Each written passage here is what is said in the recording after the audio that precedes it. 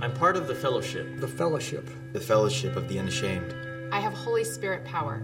The die has been cast. I have stepped over the line. The decision has been made. I'm a disciple of His. I won't look back, let up, Back away or be still. My past is redeemed. My present makes sense. My future is secure. I'm finished and done with low living. Sight walking. Smooth knees, colorless dreams. Tame visions. Worldly talking. Cheap giving. And dwarfed goals. I no longer need preeminence, prosperity, Position. Promotions. Or popularity. I don't have to be right. Recognized. Regarded or rewarded. I now live by faith. Lean on His presence. Walk by patience. am uplifted by prayer and labor with power. My face is set. My gait is fast. My goal is heaven. My road is narrow. My way is rough. My companions are few, but my guide is reliable. My mission is clear. I will not flinch in the face of sacrifice. Hesitate in the presence of the enemy. Pander at the pool of popularity. Or meander in the maze of mediocrity. I am a disciple of Jesus. I must keep going until He comes. Give until I drop. Preach until all know. And work until He stops me. And when He comes for His own, He will have no problem recognizing me. My banner will be clear. All right, Trinity Church, would you help me welcome out Ray Johnston?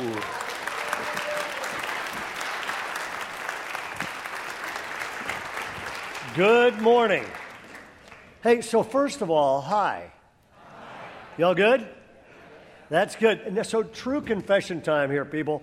I am a late night guy, and it's not even 10 yet. And how many of you are late night types? Where are you? All right. How many of you are early morning people? Yeah, my wife is. Matter of fact, come up, Carol. Where are you? You're around here. My wife's around here somewhere.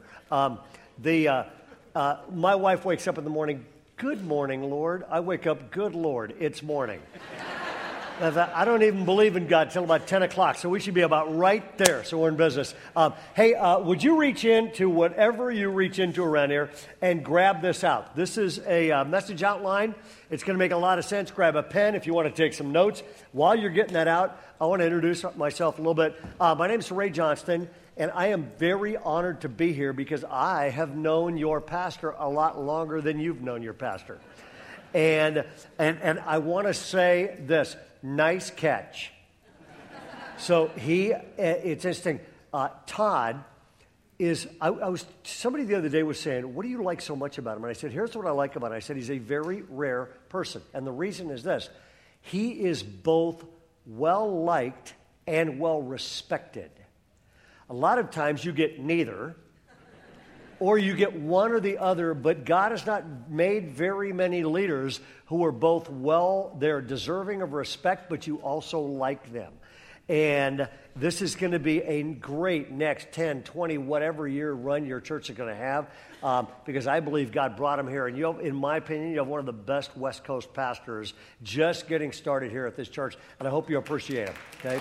So, yeah, he's a good guy. Now, that takes care of the introduction Todd wrote for me. No, I'm kidding. My wife Carol and I live in Northern California. We live in a town called Granite Bay. It's a little north of Sacramento, and and I was a professor and wrote books and traveled and spoke. And then about 20 years ago, we had 2 copycat suicides of teenagers in our town, Granite Bay, and 4 people began to pray that God would raise up a church that would attract teenagers. We have any teenagers in here? Awesome. Yeah, we speak teenager there.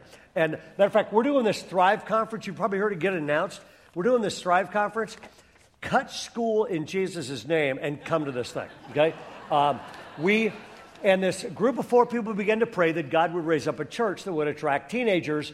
And then they came to me and said, you're the teenage guy. Would you do that? And I said, no. You know that verse in the Bible says, Lord, here am I, send somebody else? I applied that verse. Well, 6 months later, God twisted my arm, and we launched a church for people that don't like church. And we called it Bayside. We almost named it Baywatch, went with Bayside. That was probably a smart move. And it started, get this, I literally went, this is not going to happen. Our first meeting had 26 people. And I walked out and went, this isn't going to happen. That 26 people last weekend was a little over 19,000 people. It is Teenageville, USA. I have never seen anything like it. And what's interesting is this. You ever heard that term seeker church? Okay, we're not one of those things. I mean, we're like the in and out. We just had pastors in that I mentored this week, and they said, describe your church. And I said, go to In-N-Out Burger. That's us. Real simple menu. We gather, we worship, and teach the Bible. But the very first time we did a service, we worshiped, I taught the Bible, but at the end of the message, I went, I think a bunch of these people aren't Christians, because they were pretty sharp looking. And so I went, I'm going to give an invitation. So at our very first service, which was not evangelistic service, I taught Ephesians 2. I just went, hey, we prayed, we led people to Christ. I said, if anybody here wants to meet Christ, half the hands in the room went up of people that met Christ in our very first service. So that was 20 years ago. We're doing the same things now, and people are meeting Christ. And the most unlikely people you've ever seen walk into our church. A while back, I walk in, the biggest human being I've ever seen is sitting in the front row. And it's like the Hulk came to church. I mean, it's like this guy massive. And I just went, big block of a guy. And now, he's taking up half the row. The other half is taken up by a big old dude, too. He's a football coach who I know. I looked down at the end of the message. The Hulk has raised his paw, indicating he's given his life to Christ. Well, so many people are becoming Christians and raise their hand. We put up a table and says, I raise my hand. We have a former LAPD cop who runs that table. I look over, the Hulk is going over to the I raise my hand table, okay? That's the 9:30 service. Before the 11:15 service, the football coach comes running backstage. He goes, hey, did you see the guy that was with me this morning? I go, everybody saw the guy that was with me this morning. He goes, do you know who that is? I go, I got no idea. He says, he is the head bouncer at the largest nude bar in Sacramento.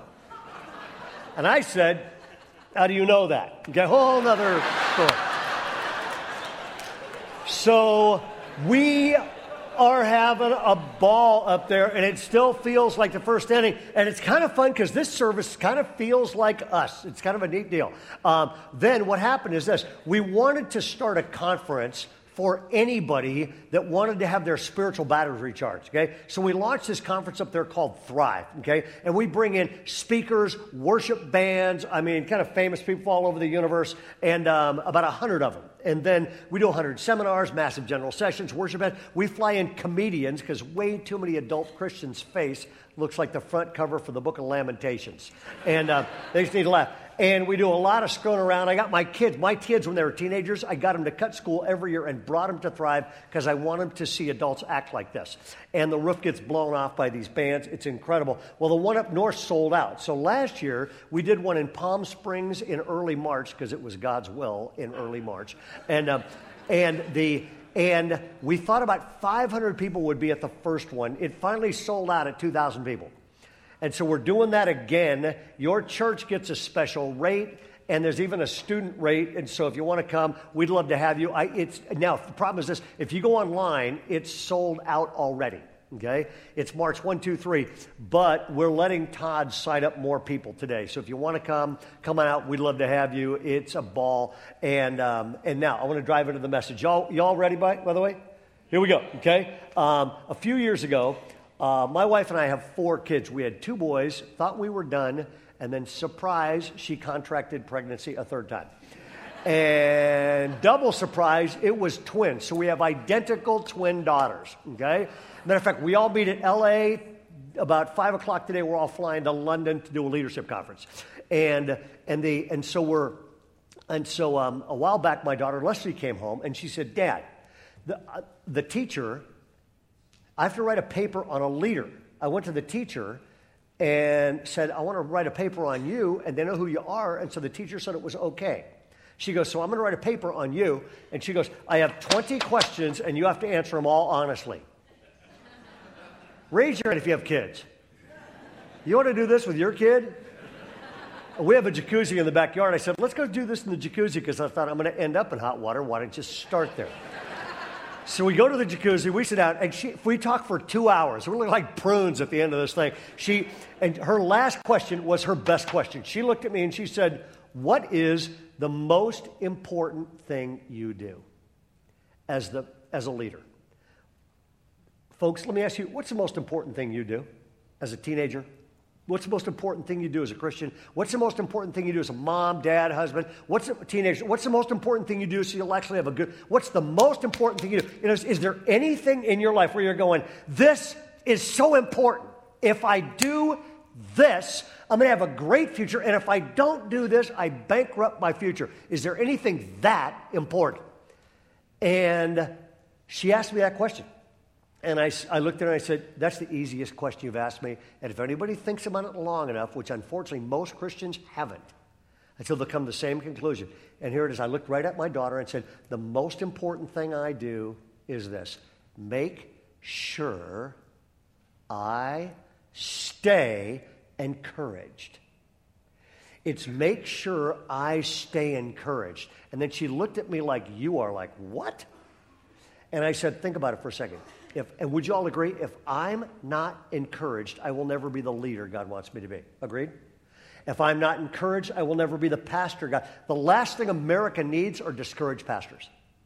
If I'm not encouraged, I will never be the communicator God. If I got up here this morning and said, all right, everybody, turn in your Bibles. This is going to be a bummer. If I'm not encouraged, I will never be the communicator God. And then I got choked up. I said, honey, if I'm not encouraged, I will never be the dad you need me to be. And if I'm not encouraged, I will never be the husband Mom dreams up I might be someday. And if you guys know what I'm talking about? And I said, the most important thing, and if you're taking notes, write these 3 words down. And the reason why is this: to cover in the Bible. This one thing comes through. Discouragement precedes destruction. Discouragement precedes destruction. I can't find anybody whose life fell apart, they screwed up their life, where they weren't discouraged first, okay? What do I mean by that? Nobody's ever come to me and said, man, I am so encouraged about how I'm doing in school, I'm dropping out. Nobody's ever come up to these young couples, ever come to me, we are so encouraged about our marriage, we're getting a divorce. I'm so encouraged about what's going on in my church, I'm leaving my church. Discouragement is the quicksand that sucks you under and wrecks your future. And that's why I want to give you the most, for my money, the most important values verse in the entire Bible. If you have a Bible, turn to 1 Corinthians chapter 13, verse 13. Okay? If you don't know where Corinthians is, go to Genesis, hang a right, go a really long way. 1 Corinthians chapter 13, the summary verse to one of the most important chapters of the Bible is this. 13 says this. Now, he says, these 3, matter of fact, it's on the screen there, these 3 remain. And theologically, this is a really big deal in the Bible. The first one is what? Second one is? Third one is? God's top 3 values are right there. These are the only things that last. These are the things that God says remains. Faith, hope, and love. You know what the problem is? Christians, we major in 2 of the 3. We talk about faith all the time. Every church's got a statement of faith. You check your statement of faith. You're evangelical free. I love that. You got a statement of faith. Todd's got a statement of faith. And we talk about faith all the time, okay? I crammed 3 years of seminary into 5 years to study the Christian faith, okay? And love. We talk about love all the time, sing about it all the time. It's already been mentioned in the service. God love you. All of this kind of stuff we get in small groups. We talk about faith all the time. We talk about love all the time. Nobody ever talks about hope. And so after that conversation with my daughter Leslie, I basically went, I'm going to write a book on hope. It took 7 years to write because evidently I'm a very slow writer. And I wrote a book called HQ, Hope Quotient, because for way too long people thought their IQ was more important than their HQ. Okay? And your hope level is more important than your IQ level. And the entire book was, here are 7 things that if you build them into your life, you will have hope and a future. And if you don't build these into your life, you will not have hope and you will not have a future. And what I want to do is I want to unpack. All I want to do this morning is, and I'm going to actually come out swinging. Is that okay with y'all? I'm going to give you the 3 most important questions any teenager will ever ask. Okay? And you adults, you're in this thing too. Okay, y'all ready?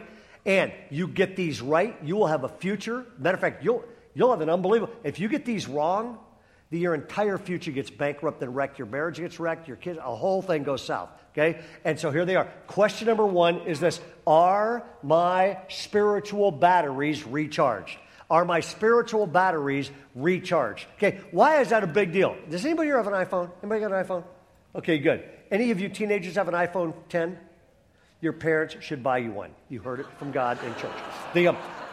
The iPhone 10, this expensive iPhone, if the battery's dead, what's it worth? Nothing.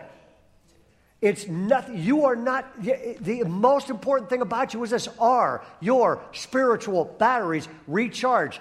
Notice what the prophet Isaiah said. We're going to put it up on the screen. Those who hope in the Lord, notice where hope comes from. Hope in the Lord, which means I recharge my spiritual batteries. And the minute your spiritual batteries get recharged, what happens? Look what happens. It says this. It says will. It doesn't say it might. Number 1, when your spiritual batteries get charged, it will renew your. You're going to be stronger just for showing up here this morning. Okay? Then you will soar on wings like your life will go to levels it would never go to without God and recharge your spiritual batteries. And then it says this: they will run and not grow weary. You will have stamina, and you will have a high resistance to discouragement. And I actually believe this: people these days are starving for what we have and don't even know it. And the reason why is this, and this is actually going to be fun.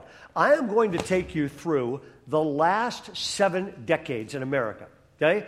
Americans have lost one thing in every decade that you cannot afford to lose and be healthy, okay? And I'm going to go ripping through these. Was anybody alive in the 50s? Anybody alive in the 50s? Teenagers, look around. These are relics, okay?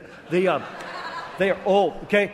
In the 1950s, there's Americans lost. We'll put up Americans lost in the 50s. We lost innocence. Okay? I came home from World War II. Everybody got a car. Radio exploded. TV was invented. And in the 1950s, Hollywood started shaping values. And now the number 1 shaper of values in America is Hollywood. Is this good news or bad news? Who was here for the 1960s? Who remembers the 1960s? Okay? The 1960s, what Americans lost, here it is, Americans lost authority. The phrase in the 1960s was, don't trust anyone over 30, okay? And Americans lost respect for authority, and that has never changed. Americans lost respect for government authority. They lost respect for biblical. Entire denominations have thrown out the Bible as a result of the 60s training them rebel against God's authority, the Bible authority, all this kind of stuff. Now, who was around for the 1970s? Give me more. Are you around for the 1970s? Weird decade. The 1970s, here it is. Americans lost love. It was the weird dress decade, the paisley decade, the freak decade, and it was the free love, free sex decade. And at the end of the 70s, somebody said this: Americans starving for love settled for sex in the 1970s, and it's never gone back.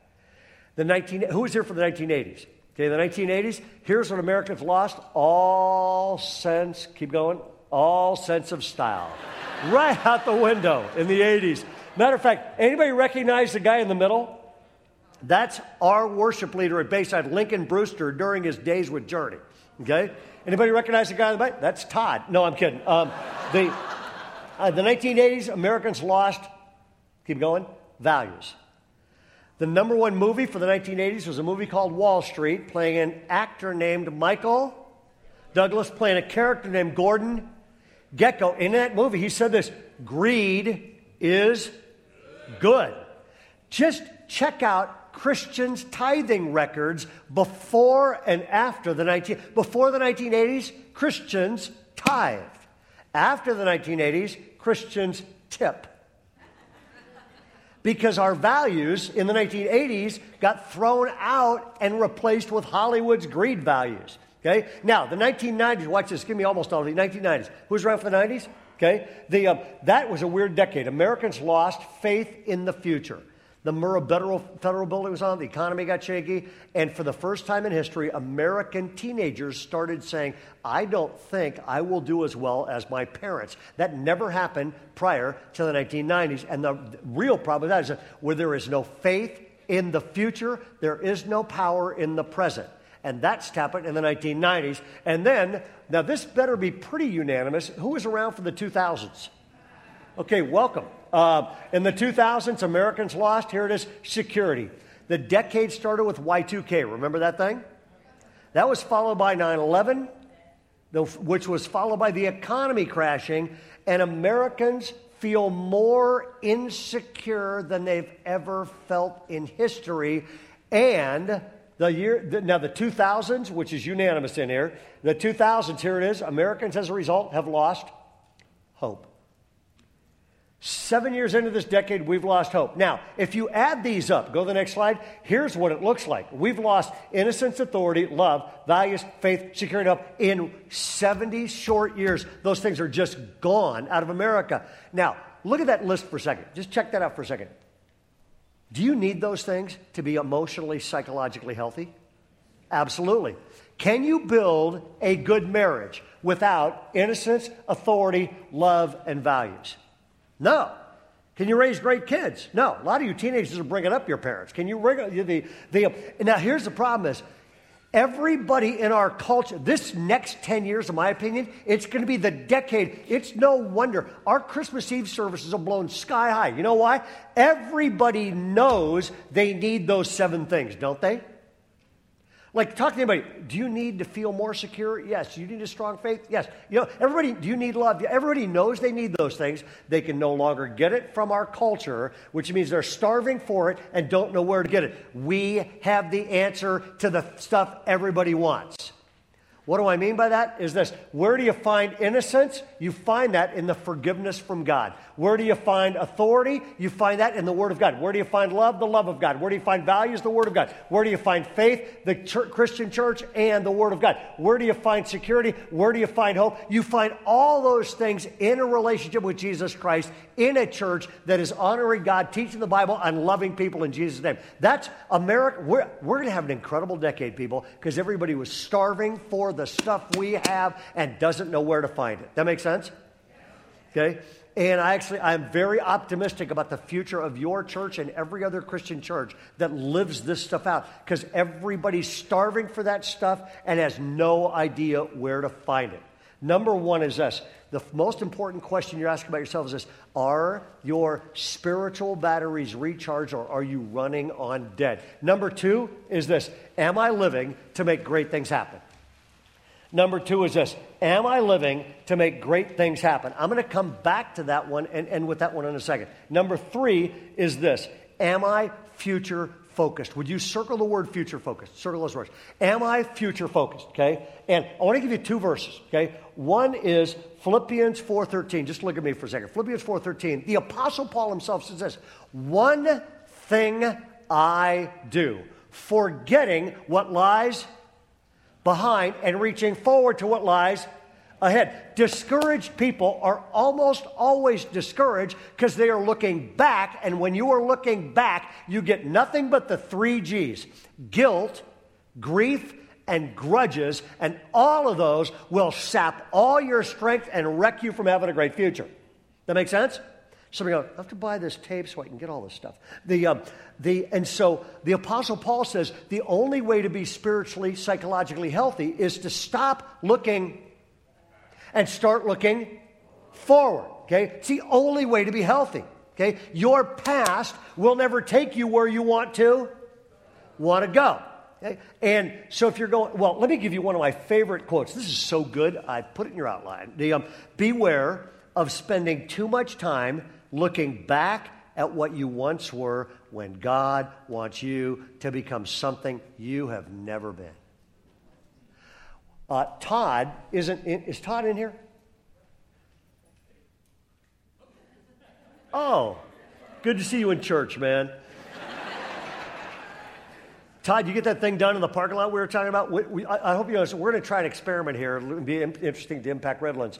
While you're in here, Todd and the team have been they have taken duct tape and newspapers, and they have taped all your windshields. And after the service, we are inviting the entire church, just this service, because you're the sharpest people, we're inviting you all to drive home backwards. Just looking in your rear view mirror. Okay, you can drive forward if you want, but you're going to drive home all the way just looking in your rear view mirror. Raise your hand if you're going to do this. All of you are going, every teenager, yeah, man, let's give it a shot. Dad's wheels. It says you're all looking at me going, Ray, none of us are stupid enough to drive that way. You are absolutely, none of us are stupid enough to drive that way. All of us are dumb enough to live that way.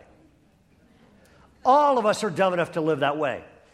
Church people especially, we're going to try something new to bring the future of our church. No, we can't do anything new in church. Let's look back for what we should do. Okay? When you look back, it just fills you with grief, guilt, and grudges, which hold. God brought you here today. And communion is about, some of you need to hear this, your past is past. God never gathers a group of people so that they can become more guilty. He gathers people to free them from their past and get them looking ahead. And some of you need to let go of your past today, and you need to start believing for the first time that for you, your marriage, your future, and your church, God has better days ahead for you. The number 3 is this. Most important question number 3 is, am I future focused? Number 2 is this. Am I living to make great things happen? I'm pretty sure there's nobody in here that is this, but is there anybody in here over 25? Probably not, but if there is, raise your hand really high, if you still can, okay? Wait, raise your hand again. Okay, teenagers, look around. Look at all these people, okay? Now, if you're over 40, keep it up. There's probably nobody. Okay, look at these people. Why are you still here? Why hasn't God taken you to heaven? Why are you still? You are only here for one reason. You are here so that you can take your life and make something great happen. That's why you're here. And for all of eternity, you're going to be going, man, I am glad I lived that way, instead of living here and going, God gave me one life to make some great things happen for God, and I played it safe the entire time and didn't do it. And all of eternity, you're going to be going, why did I never pull the trigger and really live to make... Carol and I have friends that if they would ever live to make great things happen, instead of just buy more stuff, the world would be a different place. And if some of you are going, well, what do you mean by that? I want to give you a great verse. We're going to put this verse back up. Now, good. We are what? God's workmanship. Created in Christ. Great, you're going, hey, that happened to me, man. Here, I came in here. I'm God's workmanship. God created me in Christ. I'm forgiven. I'm becoming what God wants me to become. Why would God do all that? Why did God save me? Why did God set me free from my past? Why am I a Christian? Keep reading the verse. To do good works, okay?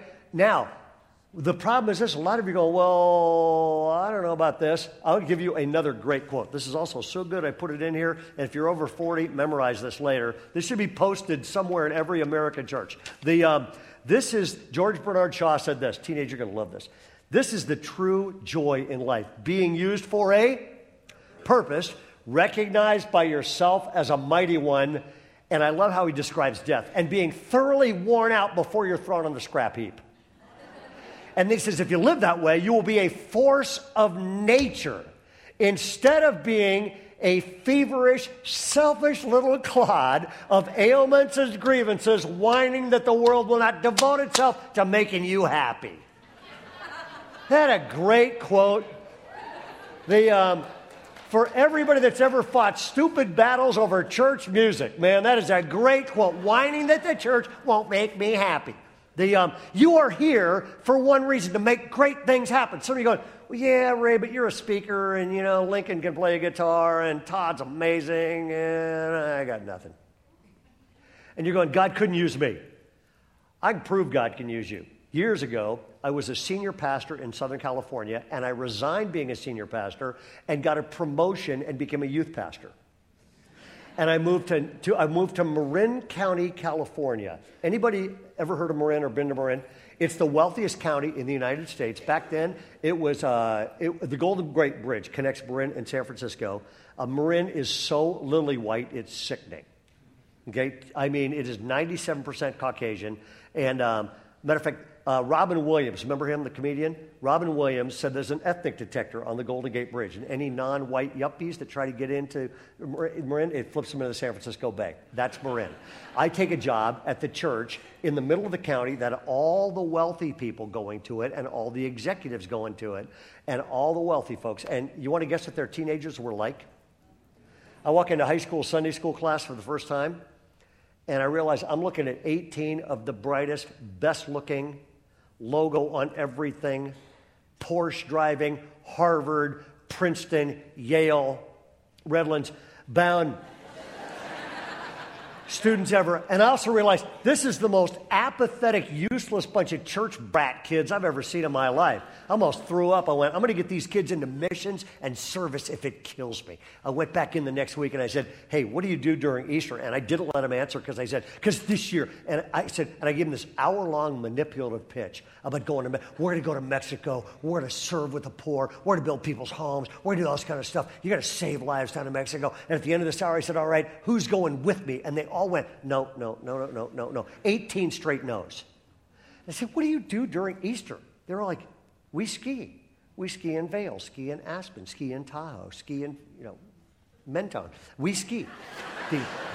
Except for one girl, sophomore high school girl says, oh, every year we fly to Paris and shop. And she said it like, didn't we all?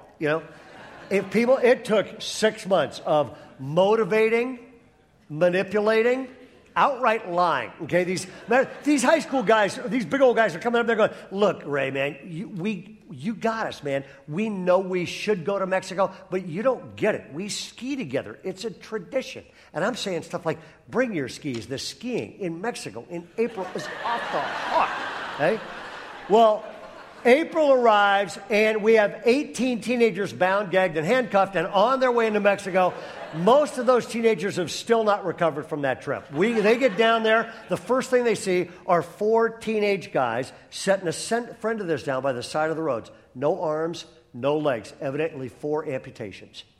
And that got at them. Okay? And parents with sick kids, ribs sticking out, little baby kids that couldn't afford like $10 to get medical help or medicine. That got at them. People living in cardboard shacks got at them. And the teenagers start seeing this stuff, started going, what happened? And I'm saying stuff like, I don't know. Maybe they didn't have enough money to get medical help in time. That got it. But the big shocker was this. We go headquartered with about 1,000 other people from Azusa Pacific.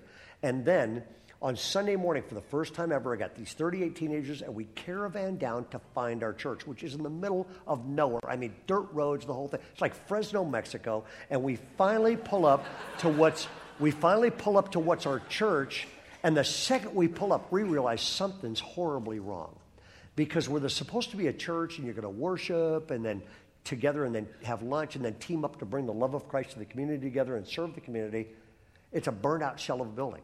Roofs burned, crashed in, and now I have 38 teenagers looking at me going, way to go, Ray.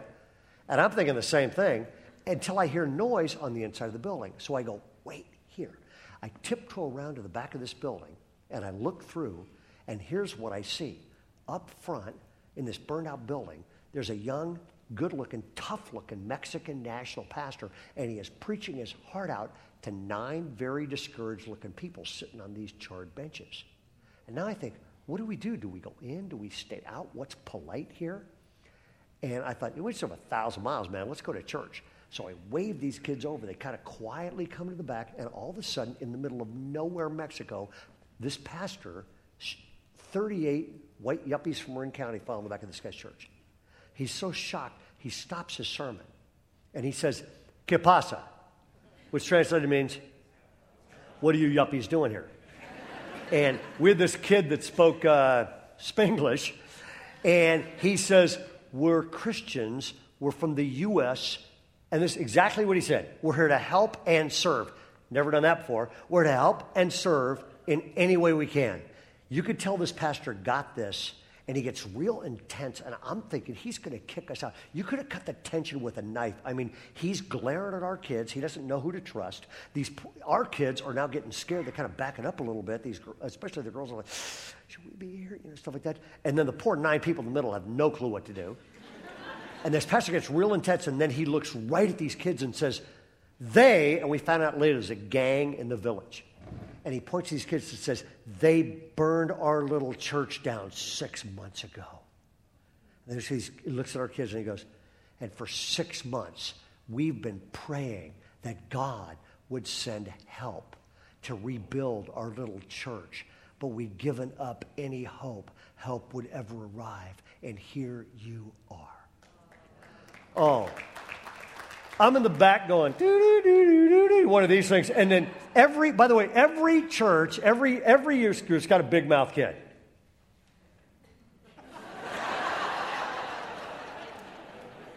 And ours, this kid named Matt can't help it. He's not a humble kid. He blurts out, he hears this stuff, here's this pastor go, we've been praying. He blurts out, he goes, yo, we're an answer to prayer. You know what I'm thinking? They were. We bought these beautiful, gorgeous Marin County high school girls. Some had never even seen dirt. They came down with truckloads of curling iron because I forgot to tell them there was no electricity. And 2 days into it, they have stashed that stuff. Girls, you know that bandana thing that they throw their heads down there? They have wrapped that up. And all these boyfriend-girlfriend hookups happen down there. Why? Because those girls have never looked more attractive, because there is a sparkle in the eyes of girls that when they are serving and caring that is never there when the only thing they're living for is to try to look good. Okay? But with these high school guys, useless. We're in the building the next day, and the same big mouth kid goes, we have a big team meeting. He goes, hey, why don't they have a roof? I go, it burned down. He goes, why don't they put a new one on? Doesn't it ever rain down here? I'm like, it's a convertible church. He goes, why don't we pay for it? They whip off a sombrero. And I watched the best offering ever. These are Marin County teenagers. You get out wads like you've never seen. The Paris girl goes, can I use American Express Platinum? And 2 days later, they are putting an entire brand new roof on the church. High school guys and girls and local villagers did the whole project together, finished the roof in 2 days, brand new roof, which didn't do any good anyway, because by the end of the week, so many people were coming to the evangelistic services at night in this church that we had to move out of the church outside. They're showing Jesus movie on the wall, leading people to Christ. Our kids are doing the entire thing. They arrive back at school. Their friends are like, wow, nice tan. Where'd you go? Vail? Aspen? Tahoe? No, where'd you go? Mexico. Can't ski in Mexico. What'd you do? An hour later, our kids are chasing them down to class going, I built a church. I saved people's lives. I'm an answer to prayer. Okay? When people stop spectating and start serving, a church explodes. That exploded our youth. Next year, we had 86 high school students sign up to go to Mexico. That created a problem. We had no church vehicles. Do you guys have any church vans? Yeah, most of this should say repaint instead of repent anyway. And so I get up on Sunday morning just like this in Marin County, and I said, we're taking 86 teenagers to Mexico. We need to borrow your cars. That was their exact response. No cars. The next week, this guy named Al got up and he said, did you hear the rumor about our church? The adults in our church are willing to send their kids, but not their cars, to Mexico. Awesome. 18 people donated vehicles that Sunday to go down. One guy, Tim Stanish, donated a 4-door Mercedes-Benz, which I drove to protect. I felt responsible for the thing. As long as I live, people, I will never forget being in the middle of nowhere, Mexico, in a burned out shell of a building with 38 teenagers who'd never done anything like this, running around going, I'm an answer to prayer. And I thought to themselves, they are exactly right. Because the second you serve, the second you love God, the second you love people, the second you say, I'm going to actually make great things happen while I'm here, you wake up and discover you have become the answer to somebody else's prayers. My last question is this: why would you want to live any other way? All God's people said, Amen. Amen.